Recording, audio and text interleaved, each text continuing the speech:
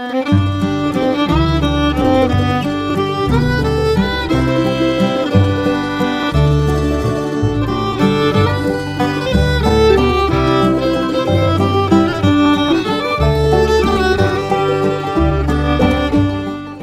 Hump Day, Oregon! I'm Finn J.D. John, FJ at OffbeatOregon.com, and this is the Daily Offbeat Oregon History Podcast. It's Wednesday, so this is an archive show, but it last aired 2 to 10 years ago, so unless you're a hardcore, long-time listener, it's probably new to you. Thanks for downloading, and I hope you enjoy it. This story was first published on June 21st of 2015 under the headline, "Cursed or Not, SS Rosecrans was an unusually unlucky ship." Here we go.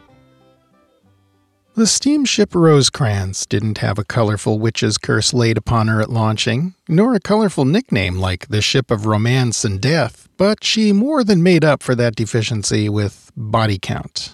By all accounts, the Rosecrans was a remarkably unlucky vessel. The Rosecrans was a big ship for her time, having been built in 1884 in Glasgow, Scotland. She was 335 feet long, 38.2 feet wide, and displaced 2,700 tons of seawater. She was built for the Union Castle passenger line, christened the SS Methven Castle, and put on the mail packet run to South Africa. The Rosecrans had a fairly unremarkable career until she came to the Pacific coast after being bought up by the Associated Oil Company of San Francisco and converted to a tanker. The first misfortune that befell her was when, in March of 1912, when battling through a heavy gale 22 miles north of Santa Barbara, she was tossed broadside onto the rocks. Two mariners died in the wreck and subsequent evacuation of the ship. Heroic salvage efforts ensued, and it almost seemed a miracle when the Whitelaw Salvage Company managed to get the Rosecrans off the rocks and back up to San Francisco, where a 25-foot gash in her hull was repaired. But it's hard to see this success as anything other than a misfortune. It sealed the fate of 33 men, including the Rosecrans captain, Lucien F. Johnson. All of them had less than a year to live. As if to drive home the point that the Rosecrans' time was come, disaster struck again just 6 months later when a fire broke out while oil was being loaded aboard at Gaviota. The ship was nothing more than a gutted-out hulk after the fire had run its course. Again, the unlucky old vessel was salvaged and rebuilt. But the third time is the charm, or as the case may be, the hex. The Rosecrans' third catastrophic wreck in a single year was to be its last. It happened in January of 1913, when the ship was en route to Portland with 19,000 barrels of crude oil aboard. Everything went smoothly on this, the Rosecrans' final voyage, although when the big ship arrived off the north coast of Oregon, a 60-knot gale was blowing out of the southwest. By itself, the storm wasn't a real threat to a big steamship like the Rosecrans, as it might have been to an old-fashioned sailing bark or steam schooner. But it made the situation that followed a great deal more complicated, lethally so, as the wee small hours of January 7th ticked by and the Rosecrans steamed slowly northward at what her skipper thought was a safe distance from land. According to the recollections of one of the very few survivors, Quartermaster John Slinning, the steamer passed what Captain Johnson thought was Tillamook Rock Light a few hours before dawn. By this time, the storm was pounding the seas with thick, heavy rains, and the lights weren't always visible, but presently the captain saw what he took to be the Cape Disappointment light off the starboard bow, and another one south of it, which he believed was the North Head light. He couldn't make out the Columbia River lightship, but he apparently attributed that to the thick weather. He was wrong. The lightship wasn't out of position, nor was it invisible in the rain. It was the Rosecrans that was out of position. Its crew thought it was well offshore, 5 or 10 miles beyond the reach of trouble, but in fact it was just a mile or two off the beach. They hadn't seen the lightship because the Rosecrans had sailed between it and the shore. Nobody had been looking off the port side of the ship. Why should they? There was nothing out there but the open ocean, right? The captain's plan was to position the big tanker to cross the bar after dawn at slack tide. Having deduced from the position of these two visible lights that the ship was well out to sea and discarded or rationalized away his inability to spot the lightship, the captain held the ship's course until, around 5:15 a.m., moving into the screaming wind under a slow bell, the vessel suddenly shuddered to a stop.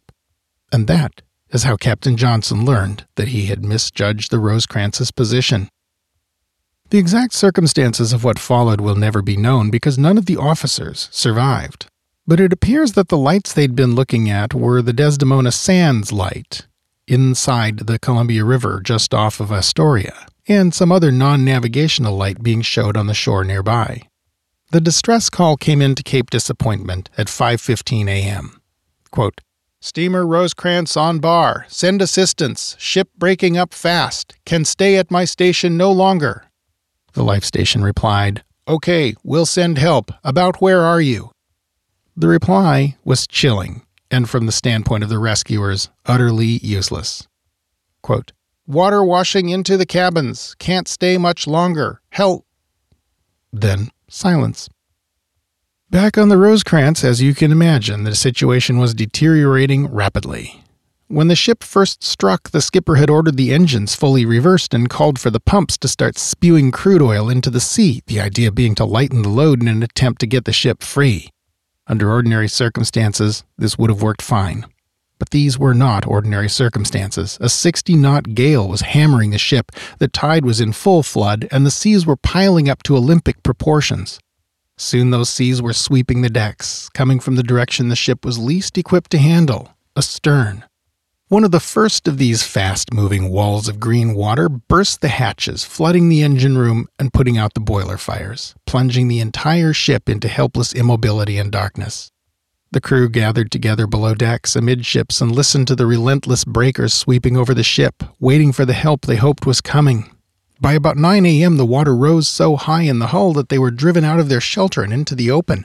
They struggled to make it across the deck to the bridge atop the wheelhouse as colossal walls of green water pounded down on them, sweeping many away to their deaths. But a number of them made it to the bridge and huddled there, waiting and hoping and praying for help. What they got was something else. The massive breakers had already torn the deckhouses and lifeboats off the stricken ship. Now a huge wall of water bore down on the boat and tore the pilot house and bridge off the ship, carrying it and all who'd sheltered there away into the sea. One of the men on that bridge was John Slinning, one of the 3 survivors. Here's his account of what happened next. Quote, "As the big seas lifted the bridge and pilot house off, I grabbed the exhaust pipe and held on to that for a while, then got around the after part of the smokestack," he said. "A sea struck me from there and sent me over the rail. I held on to the rail until the sea had passed. Then another sea took me to the after rail and I got up into the main rigging." Only 2 other mariners had made it to the rigging with Slinning, carpenter Eric Lundmark and engine room crewman S. Cagna.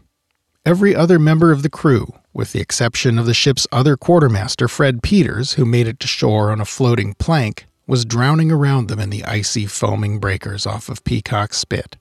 Meanwhile, the U.S. Life-Saving Service crews at Point Adams and Cape Disappointment were frantically trying to figure out where the wreck was.